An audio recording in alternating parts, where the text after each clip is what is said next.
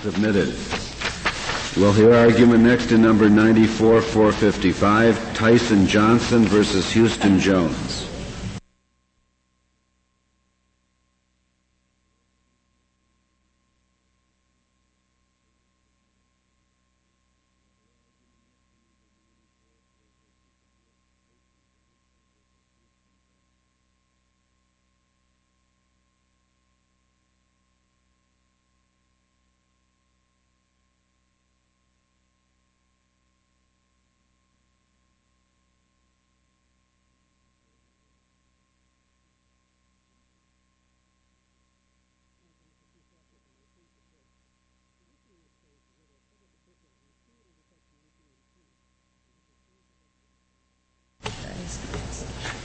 Mr. Rothfeld. Thank you, Mr. Chief Justice, and may it please the Court. The issue in this case is whether a public official who sued under Section 1983 and whose response is that he did nothing wrong has asserted a defense of qualified immunity that may be raised on interlocutory appeal. In answering that question, I think it's useful to divide it into three component parts and to consider them separately. First, whether an official who says that he did not violate clearly established law because he didn't violate the law at all has asserted a defense of qualified immunity. Second, whether the validity of that defense is somehow called into question by the existence of a predicate factual dispute about what the defendant did. And third, whether an immunity defense of this kind satisfies the Cohen test for interlocutory appeals. And I'll consider those 3 points in turn. What was the second point again? You went too fast for me. I'm sorry, Your Honor. The second issue, which I think is an integral component of the first, is whether the existence of a predicate factual dispute about what it is that the defendant did somehow calls into question the validity of what otherwise would be a valid qualified immunity defense. On the first point, whether or not there is an immunity defense here at all, the Court of Appeals was of the view that immunity comes into play only to protect public officials who acted in the face of legal uncertainty. And therefore, under the Court's approach, a public official who says that he didn't violate clearly established law because the law was in a state of flux or uncertainty when he acted does state an immunity claim and may take an interlocutory appeal if that defense is denied. But under this approach, the public official who says that he did not violate clearly established law because there is no evidence that he violated the law at all does not raise an immunity claim and cannot take an interlocutory appeal.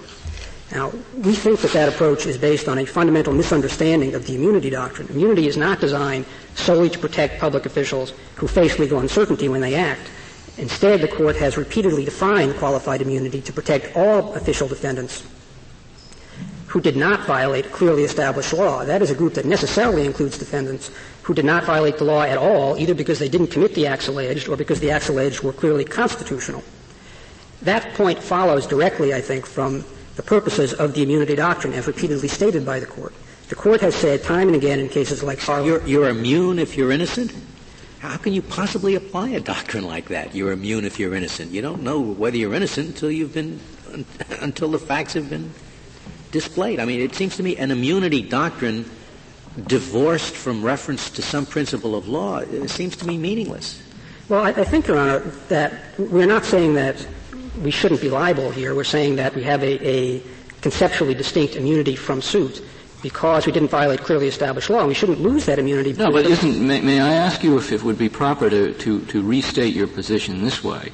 You're claiming that there should be an immunity from trial if two conditions are met. Number one, you would be entitled to summary judgment before trial. And number two, you're a public official and therefore may take an interlocutory appeal to make good on your claim.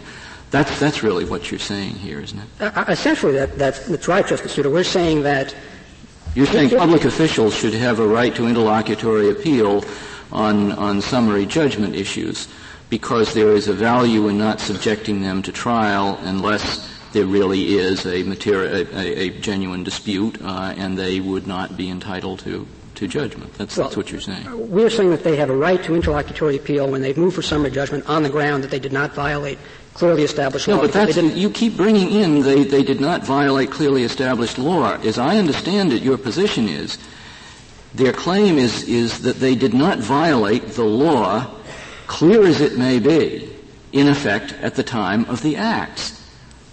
Well, I think that's right, but there are two aspects. And that's a different concept of immunity from the normal qualified immunity concept, in which your first concern is that public officials should not have to guess about possible changes in the law or clarifications of the law that occur after they act.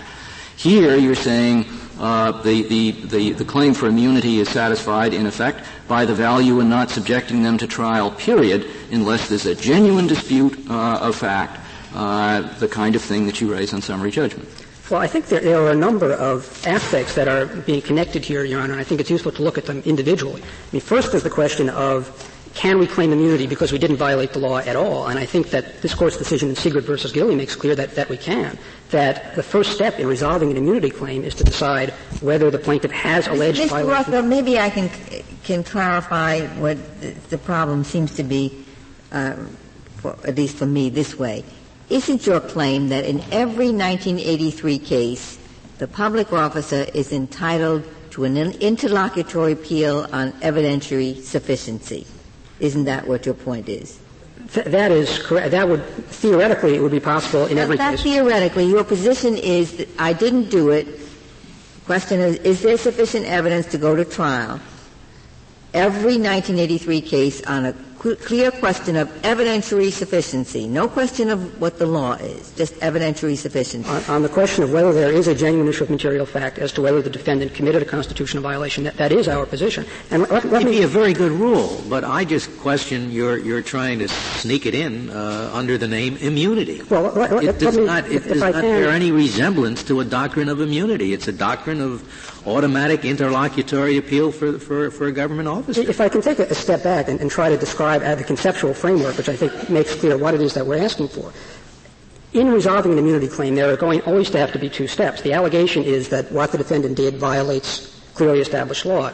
In addressing that claim, the court has to, A, make some assumption about what the defendant did, and then apply the clearly established law to that state of facts. So, looking first at whether the law was clearly established or not, clearly we cannot lose the immunity claim because the law was clear that what we did was constitutional. So the fact that the claim here is that the defendant ultimately didn't violate the law at all shouldn't detract from the immunity claim. The second step of the inquiry is then, all right, let's look at what the defendant did and decide whether that violated clearly established law. Now, there typically are disputes about what defendants have done in cases in which immunity is claimed. And in that situation, the court has to make some assumption about what the defendant did. It can either accept the allegation of the complaint, or it can look to the summary judgment record. It seems to me that immunity is usually used to characterize a situation in which, had the official been a private person, he would have been liable. But by reason of his official status, he is not. If that's true, then I think what you're proposing here would be inadequate and would be wrong. Well, I think, certainly, Justice Kennedy, preventing liability for public officials who acted in a state of legal uncertainty is a purpose of the immunity doctrine, but immunity has considerably broader purposes. And Siegert, I think, demonstrates clearly that the principle that only officials who did violate the Constitution but did so in a state at a time when the law was in flux, I think that is not the only purpose, because the conclusion in Siegert was that the official defendant was entitled to immunity because the plaintiff had not made out a violation of the Constitution at all. The court said, Rothfeld, wouldn't it be better to stick with this category? We have one category where the law is not clear. That's not this case. We have another category where defendant says, what I did doesn't add up to a violation of federal law, a typical 12b6 case. And this case where, if I did it, I'm liable, but I say I didn't do it. So why don't we just stick with that case? You've already said candidly that every evidentiary sufficiency case goes up on appeal on an interlocutory basis. And what's troubling me about is this. In the cases that involve clearly established law, think of it in relative competence. The courts of appeals know something about the law, but they're really not so good on the facts, not nearly as good as the trial court. So why don't we leave that question of evidentiary sufficiency for the trial judge and say, but when it's a question of law, then you can take your interlocutory appeal? Well, I think there are several answers to that, Justice O'Connor. Justice Ginsburg. I've done this before, and I apologize.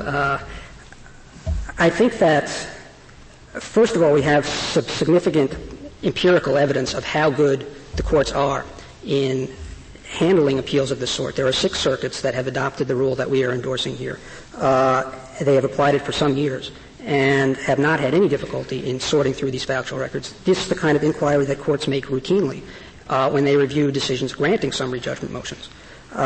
So I think that we are not... You don't think that trial judges on the whole have a better feel for facts than courts of appeals judges? No, I don't. But the question here is the legal question of whether or not there's a genuine issue of material fact. I mean, the Court has recognized repeatedly that is a question of law. That is a question that the courts of appeals resolve routinely, as I say, on appeals. Well, Mr. Rothfeld, my question ties in with that of Justice Ginsburg. Typically, on a question like this, the district court will decide whether there's enough evidence to go to trial. In this case, the police officer found the plaintiff banging his head against the wall. And by the time the arrest had been completed and he'd been hauled off to jail, he was found to have suffered from broken ribs and other physical injuries that are not consistent with banging the head against the wall. Now, the trial judge thought that was enough circumstantial evidence to let it go to trial. Now, it seems to me it would be a very rare case that the Court of Appeals is going to second-guess that kind of thing and say, oh, no, you got it wrong, it shouldn't go to trial at all. There may be circuits that are allowing this kind of thing, but in how many instances is the Court of Appeals really reversing the trial judge's determination of the facts? I think you're asking for something that's not very practical. Well, I think, to the contrary, let me make two points in response to that.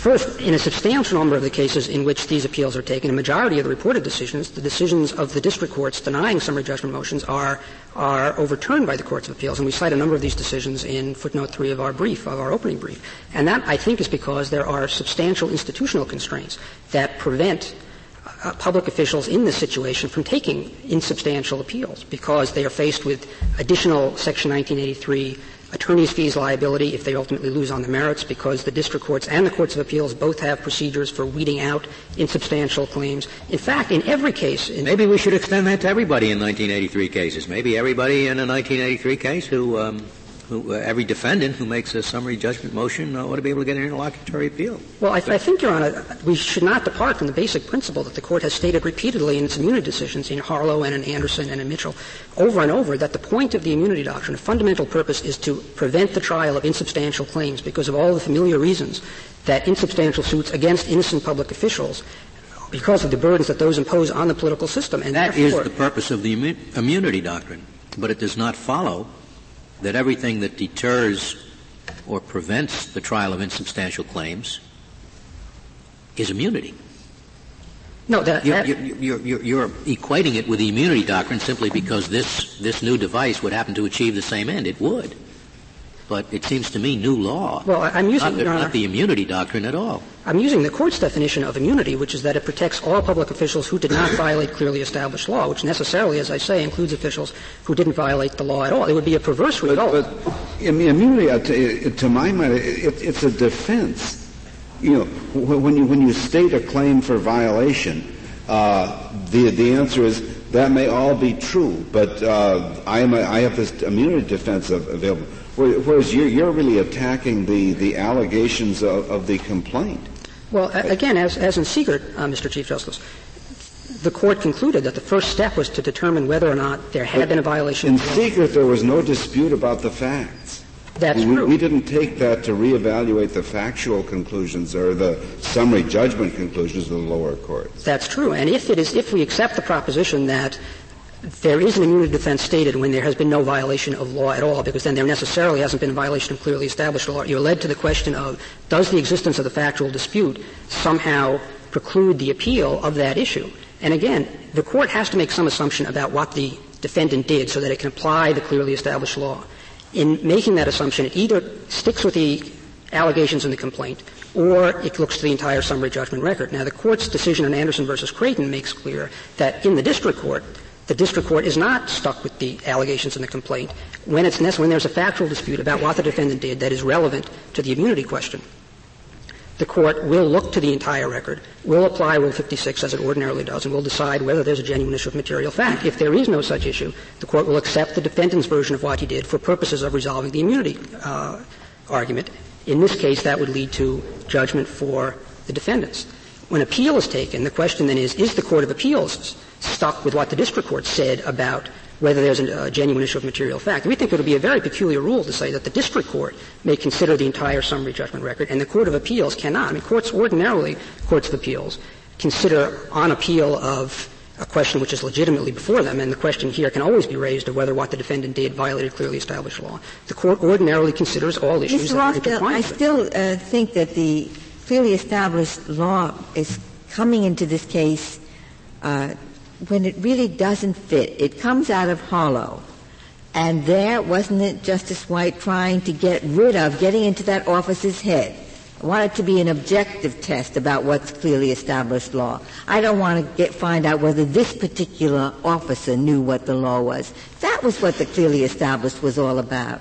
It doesn't fit into this picture of what were the historic facts, what happened. Now, certainly Harlow doesn't resolve the question here, but Harlow sets the framework of what is it that determines whether a defendant should be accorded liability. And as we say, the formulation of Harlow has been repeated in all of these courts' cases, that the innocent defendant, as the defendant in Harlow was characterized, the defendant who has done nothing wrong should not be subjected to the burdens of litigation for all of the reasons that the Court has identified. And I think I'd probably better sit down when I have a chance if there are no immediate further questions. Just in time. Very well, Mr. Rothfeld. Ms. Pillard.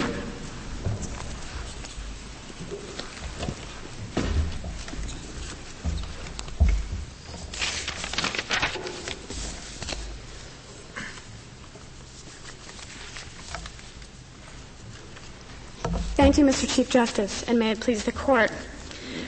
We agree with the petitioner that the right that petitioner seeks here is properly characterized as part of the immunity, but I don't think that the nomenclature is really the key. The key is that a right not to be tried on insubstantial claims is as much at stake here as it was in Mitchell v. Forsyth. The only way to protect that right is to allow for immediate appeal. The reason this Court in Mitchell recognized a right not to be tried was to protect public officials' exercises of discretion as long as they don't violate clear law. Fear of baseless suits can create skewed incentives and drive public officials to inaction when the public interest requires that they act. That fear is created as much by suits like this one that lack an evidentiary basis under Celotex and Anderson as by suits based on unclear law. The respondents here are, if anything, even more entitled to claim a right not to be tried than are persons who do violate the law. May I ask if your position would also lead to allowing appeals in these cases from denials of motion to dismiss for legal insufficiency? I think it would. Yeah. I think it would, Your Honor. And that's because the same interest would be served in those cases, which is when basically any order we used to think of as interlocutory would be appealable by the defendant in the 1983 case if he could say there really isn't much basis for this suit. I would say that all you would have to decide to rule for petitioners in this case is whether a claim under Rule 12b-6 or under Rule 56 that included an assertion that the official did not violate clear law. And so it might not apply. It might apply. How about did not violate any law? Did not violate any law. That would be included. And the distinction that I was trying to make is that there might be dispositive defenses, but that would be statute of limitations or something. Get this out of. I mean, it certainly is nothing like Cohn against Beneficial, which said it's got to be an issue to the side of the merits. This is the nub of the merits. Did somebody do it or not? Well, I think the key question in responding to whether Cohn applies, again, is whether there is a reason to recognize here a right not to be tried. And in Mitchell, the Court found that the Cohn factors, including the separability factor, was easily met there because there was a right not to be tried there. Now, the inquiry here is separate from the merits. It's the threshold Rule 56 inquiry, whether there's sufficient evidence to go forward. And, once the seems that would take Cohn totally away from what its purpose was, something that was not tied in with the merits. What was Cohn, the issue in Cohn itself? The issue issue in Cohen was whether a denial of a motion for security for counsel fees was something security for costs. Right, could be cost of fees. It had nothing to do with the merits of the litigation. That's right, and there is more overlap this has here. Everything to do with the merits of the litigation. You're exactly right that there's more overlap here, and I think under Mitchell, where the right not to be tried is at stake, more close association with the merits is tolerated. Under Mitchell, all that was required was that the issue be conceptually distinct, and here I think that it is. I wanted to add a response to some of the questions from the bench to Mr. Rothfeld from Justices O'Connor and Ginsburg, who I think were suggesting that it perhaps might be more practical to defer to what the district court does and sift in the evidence and limit this kind of appeal under Mitchell to the circumstance where there's really a doctrinal question for the Court of Appeals to address. And I have two responses to that, and one is really addressing the policies of recognizing a right not to be tried, and the second is perhaps more technical. That idea of making a distinction between legal issues that have to do with sifting the evidence and legal issues that are more doctrinal runs contrary to the fundamental impetus of Harlow. The court in Harlow reformulated the qualified immunity inquiry precisely to ensure that qualified immunity would be more susceptible of pretrial disposition by the courts and less likely to be tied up with a jury disposition on the facts. And to say that Mitchell, in turn, takes a unique and narrow view of what a legal determination is and thereby deprives the courts of appeals. Well, I thought that Harlow was a case concerned with motive. And it said it didn't want the judges to be exploring what's in the head of the public officer. That's a motive case. Here, there's no question of motive. It's a question of what they did objectively. That's right. And my point was really on a slightly more general level that the notion of taking what doesn't require a jury trial, perhaps a motive inquiry would require a jury trial. Here, under Rule 56, it's established that that doesn't infringe any Seventh Amendment jury right, or it doesn't entrench on the fact finder's role. And yet, the suggestion, I think, is that even there we're gonna leave that inquiry with the district courts, and I think that cuts against the impetus of Harlow to say, let's take as much of this as we can, make it a legal determination, and make it susceptible of disposition pretrial, and then again, if the district court errs, susceptible of correction on an immediate appeal. It seems to me, if we adopt your position, that one way to curtail the number of appeals would be to say in another case, and the dispute has yet to be resolved, that there can be only one interlocutory appeal. Would you agree with that position? Well, I'm aware that that's an issue on which the court has granted certiorari, and that is one of the mechanisms that the courts of appeals have explored. Would you agree with that position? Because everything you have said about protecting the officer seems to me to indicate that you would allow multiple appeals if new affidavits or new evidence was adduced after a summary judgment disposition the first go-round. I think a rule restricting to one in every case might be too rigid, but I think there is an interest in finality that might, inherent in the Cohen finality doctrine, might be some kind of limitation on the number of appeals. So you're telling us that there can be a motion, an interlocutory appeal in every summary judgment case, and that they can be multiple. There may be cases in which multiple appeals would be appropriate. All right, then it doesn't. I mean, you're asking, I think, you cut the doctrine loose from its mooring in Cohen. I think you do, but there's an argument for doing that. And there's a pretty and we're thinking of the case where the policeman says, I was in Timbuktu. There's no doubt if he shot the plaintiff, I mean, he's liable, but he says, I was in Timbuktu at the time. That's the issue. You can stop the appeals coming up all the time on that through just what Justice Kennedy suggested, though that goes into the case we're hearing in October. But the other practical thing that had bothered me is this, that if you do that, you get these cases in the courts of appeals that are very complicated factually with people's motives and very often district courts in those circumstances just say, send it to trial. And the only practical way to run these things, they send it to trial. I'm not going to go through 5,000 affidavits about what the state of mind was of each of 15 prison officers, and let's try it out. We'll get some facts. It'll work. Then you're going to be asking before that trial, the Court of Appeals is going to have to be separating all these things out, deciding these factual matters on states of mind that even the district court couldn't decide. And that's why I sent it to trial. And that struck me as a kind of mess. I'm not saying that's a determinative argument, because there are other problems the other side. But I'd like to get your response to that. Well, I think under Anderson versus Liberty Lobby that the Court of Appeals would be in a proper position to affirm the district court's decision to go ahead and let that mess go to trial. For the same reason the district court applied Rule 56 that way. The Court of Appeals could do that as well if there was some suggestion there. But I think also your point is premised on a distinction that just wouldn't work. And I think if you take a hypothetical from the Mitchell case itself, that shows why that distinction would frustrate even the core qualified immunity claim.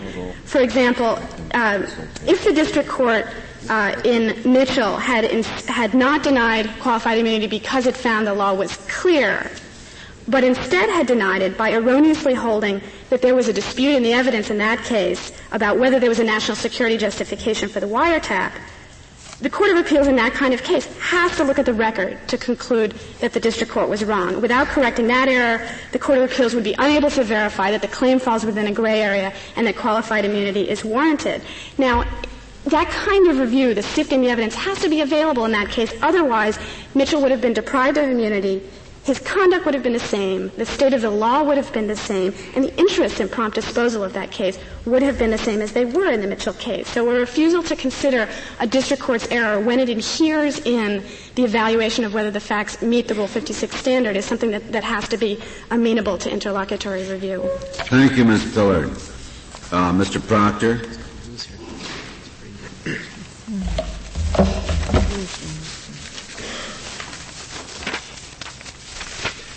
Mr. Chief Justice, and may it please the Court, the question presented here is whether there is an absolute right to an appeal, an interlocutory order denying a motion for summary judgment, where a trial judge found that there was a genuine issue of material fact in dispute, simply because the moving party is a public official who has also raised a qualified immunity defense. That's what I hear as being the issue in this case. The general rule is clear that with very narrow exceptions, denials of motion for summary judgment are not immediately appealable. That's the law everyone is subject to.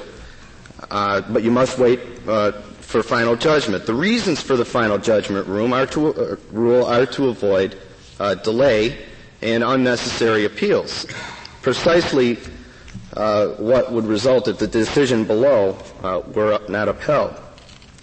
Thus, if only a claim in this case were assault and battery, based on the same events that are alleged in this complaint, there is no dispute that there would be no interlocutory appeal. The only question is whether the fact that petitioners are police officers who claim qualified immunity because they allege that they did not do the acts alleged, whether that changes the result.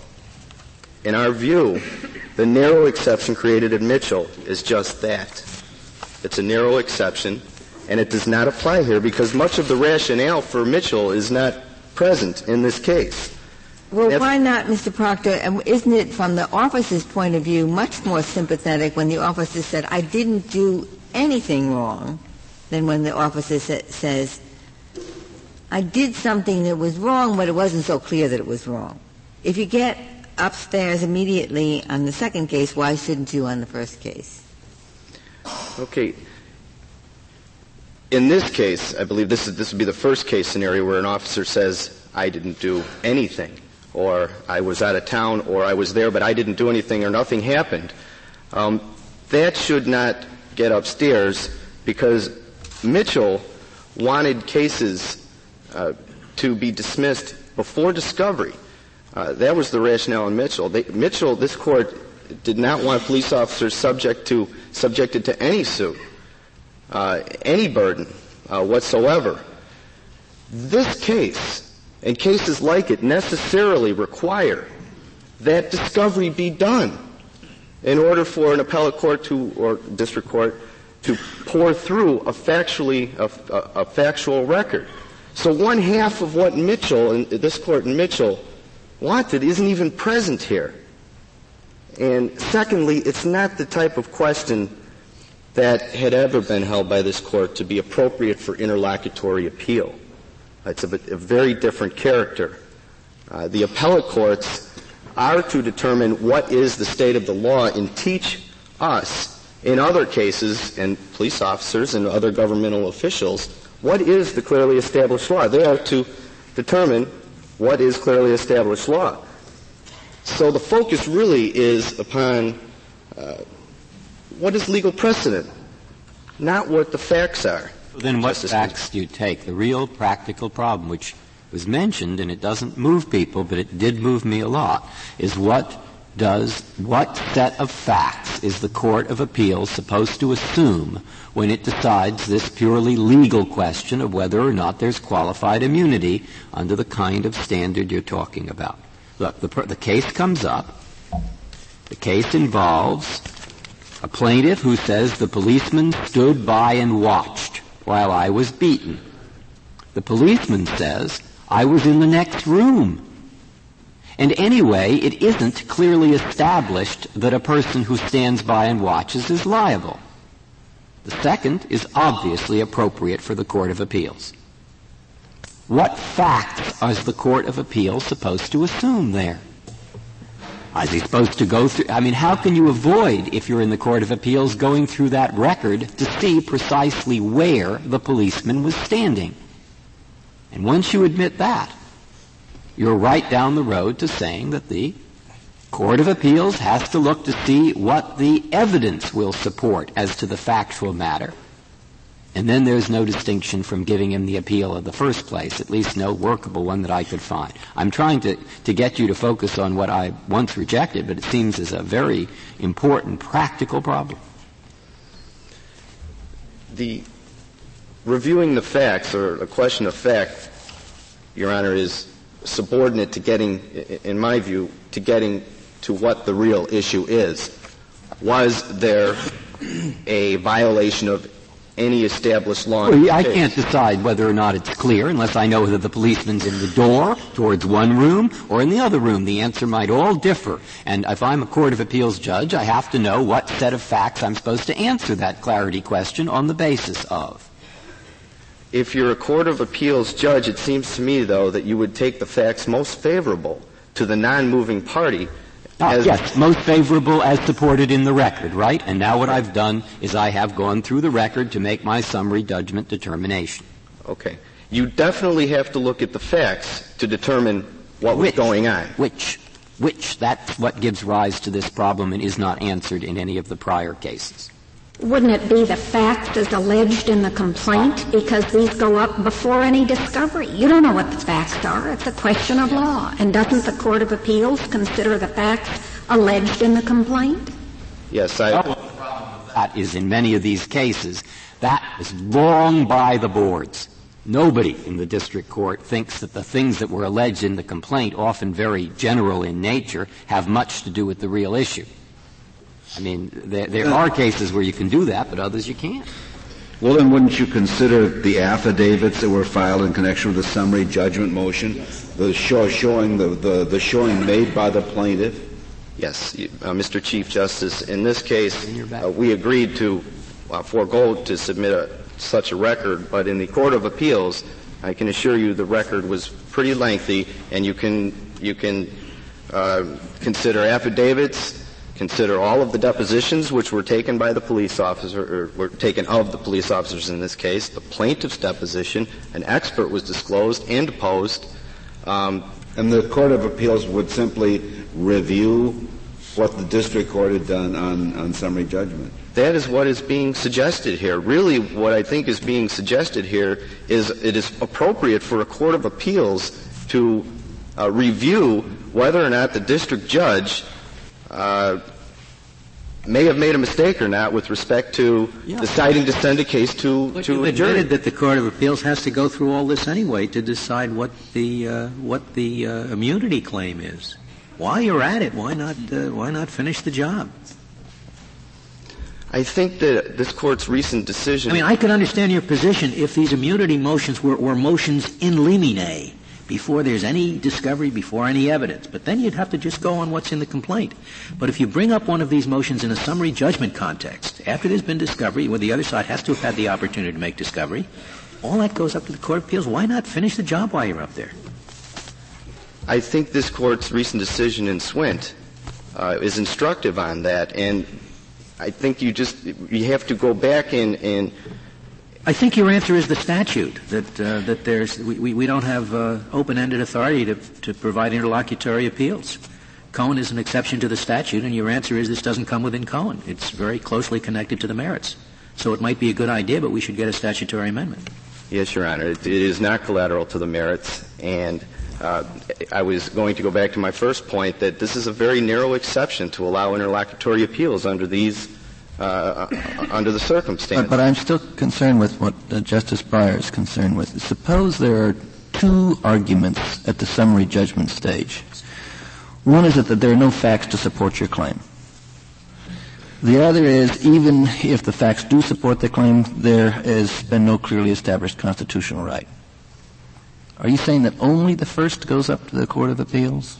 No. Because if or only the second goes to the Court of Appeals? Because if you say that, then we're reversing the usual order in which we don't reach constitutional questions if it's not necessary to do so.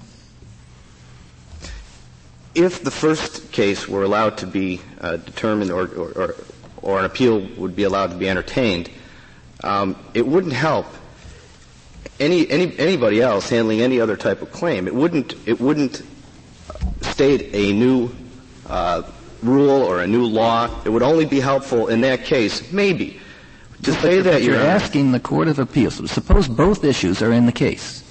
Okay. And you're asking the Court of Appeals to reach an important, difficult constitutional question, which might not be necessary, because there is a strong argument that the facts don't establish the position anyway. And that this is reversing the usual presumption, which is that we don't reach constitutional issues unless we have to. And the defendant in this case says you don't have to.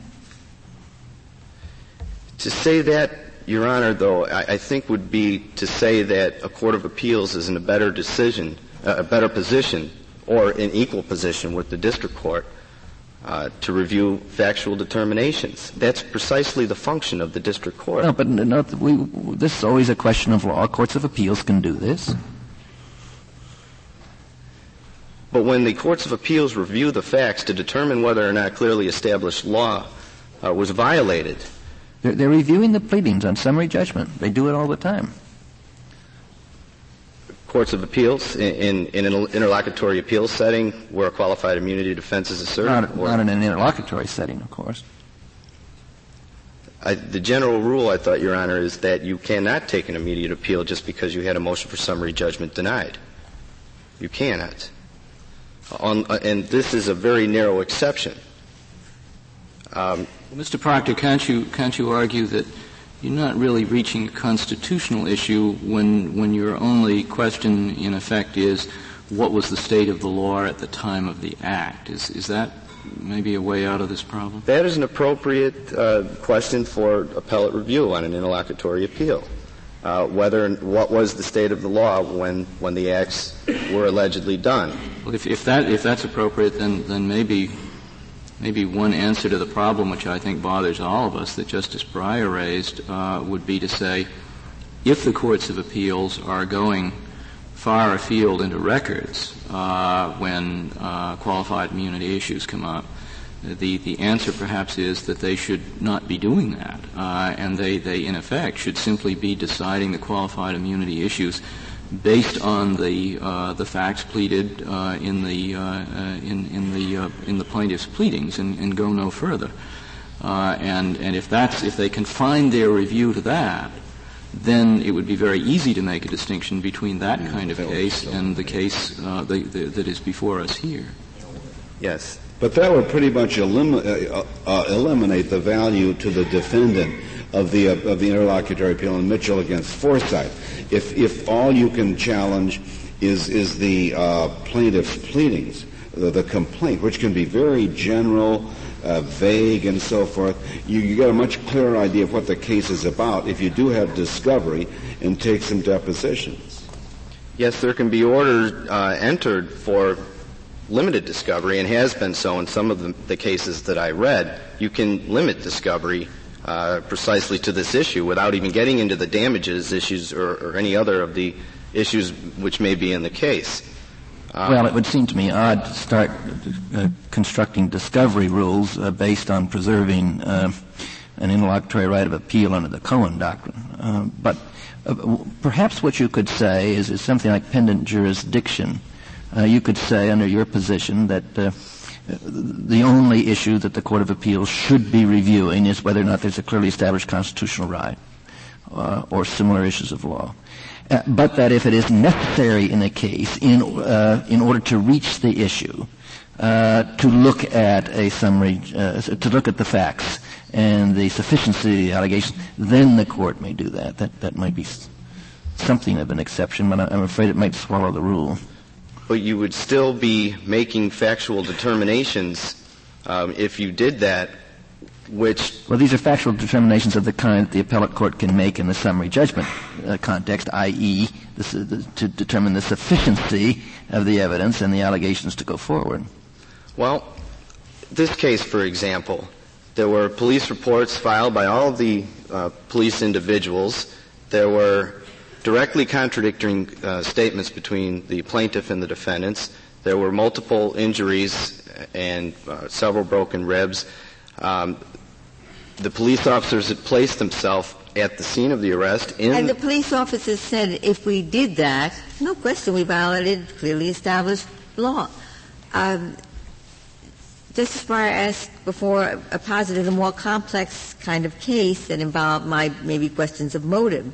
But in your category of case, and I think that there are a significant number of them, where it's just the question that someone says the police beat me up, and the police say, no, we didn't. So no questions about motive. It's a question of what happened. You started to say, yeah, that's the kind of case that cries out for discovery. In the other kinds of cases, discovery is either some courts of appeals think not allowed at all, others think it's got to be tailored. But I thought you were starting out by saying, my case is a discrete category. The only thing that issue is what happened, not what's in anybody's head, not any question about what the law is.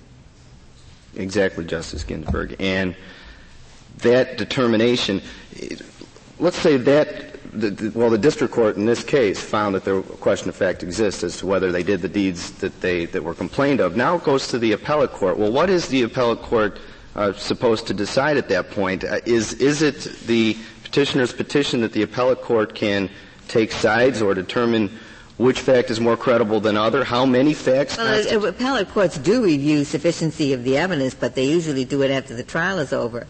Yes. After a much clearer record has been made, rather than vague affidavits and inconsistent statements being made in thousands of pages, perhaps, of deposition testimony. And that, it's our position, is the more appropriate time to review the sufficiency of the evidence at trial, not the sufficiency of evidence before trial, or not which fact a jury might hang their hat on, or do we think that the jury might believe this fact or the other fact as opposed to this defendant as opposed to the plaintiff. But there's still the problem, the haunting problem that try to explain to an officer who says, my buddy had an idea that he was maybe doing something wrong, but it wasn't clear. I wasn't doing anything wrong. He gets to avoid a trial and I don't. How does that make sense? Okay, if I can put it in the context of this case, the law in the Seventh Circuit is if you do stand by and watch other officers beat an individual or use excessive force, you are just as culpable. So the law was clearly established here. Now I think your question is, should that officer then, since that defense is not available, the law is clearly established, should that officer be able to just assert, I'm innocent, and the district court didn't believe me, and therefore I want to try my case in the appellate court before any... We'll resume there at 1 o'clock.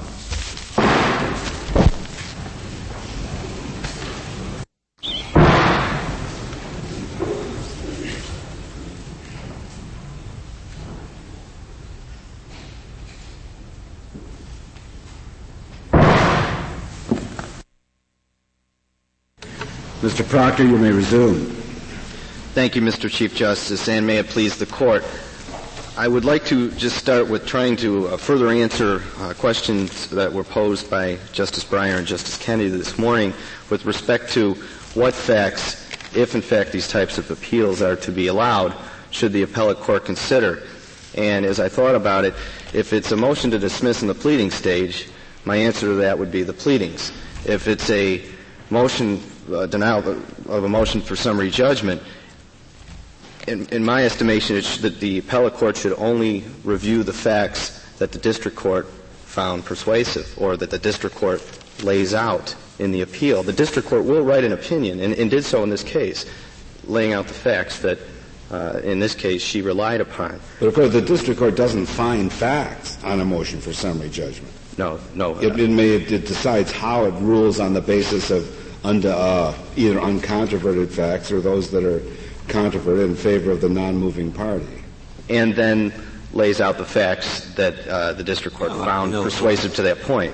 So you're confined to the facts the district court thought was relevant to the legal inquiry? That would be our position in an interlocutory appeal, to decide whether or not a question of fact exists, or decide whether or not the district court was correct in finding there were sufficient facts, or really if there was a fact to prove that a jury could find would prove the guilt or innocence. I thought you were saying that's what the appellate court should not be doing.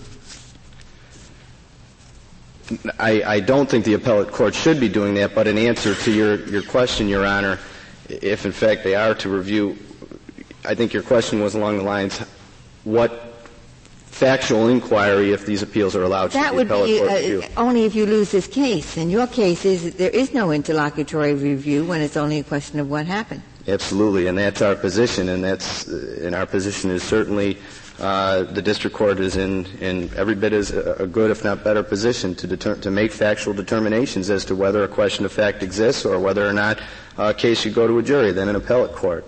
And that is absolutely, unequivocally our position. But you get an awful lot of, I'm not saying this is an insuperable problem. It may be possible to resolve it. But a lot of appellate, I've seen quite a few decisions. The defendant moves for summary judgment, one of 5 defendants, and the piece of paper that the district court writes has on it the word denied. That's it. No findings, nothing. Because the judge wants to send it to trial. It's too complicated. Let's get it sorted out after we know what we're talking about. That's the kind of case that's worrying me. My worry is not insuperable, doesn't mean that there's no way to resolve, etc., but that's what I was worried about. Okay, as opposed to in this case there was a memorandum order which was written by the magistrate judge.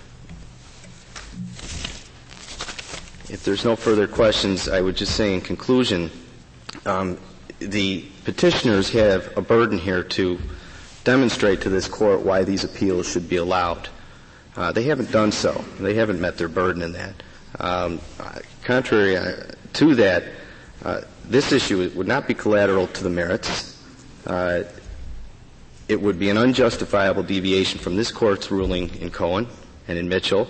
There is no separate right not to be tried on a question of whether an official did the acts complained of or simply a plea of I'm not guilty. That's precisely the question for trial. It could lead to multiple appeals, not only in the same case, but where would it end? Then an appeal would be taken, I would think, in every one of these types of cases where the police officer merely asserts the district court made a mistake with respect to deciding if I used reasonable force instead of excessive force. I want an appeal on that issue.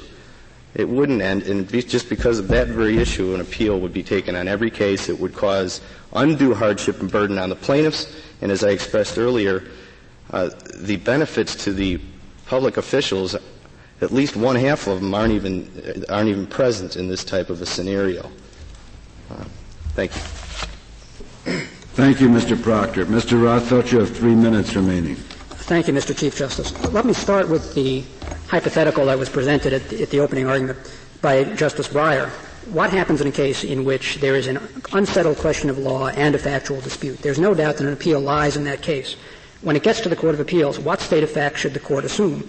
As matters now stand, every circuit, as the Seventh Circuit has pointed out, including the Seventh Circuit, does not consider itself bound either by the statement in the complaint or by the district court's conclusions. Instead, the Court of Appeals itself makes a determination of whether there's a genuine issue of material fact by looking to the entire summary judgment record. And that approach makes perfect sense.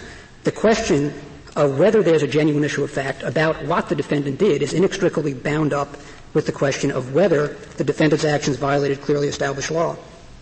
And it is not always inextricably bound, though, is it?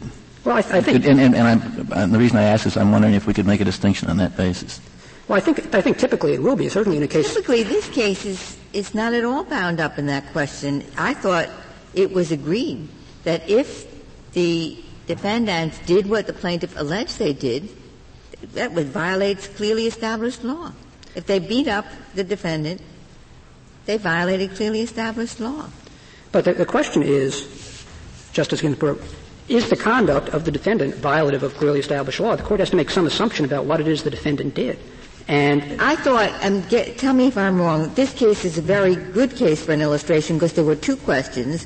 One that did involve the interlocutory appeal, was there probable cause to arrest? Question of law, the Court of Appeals said yes, there was. Perfect case for interlocutory appeal.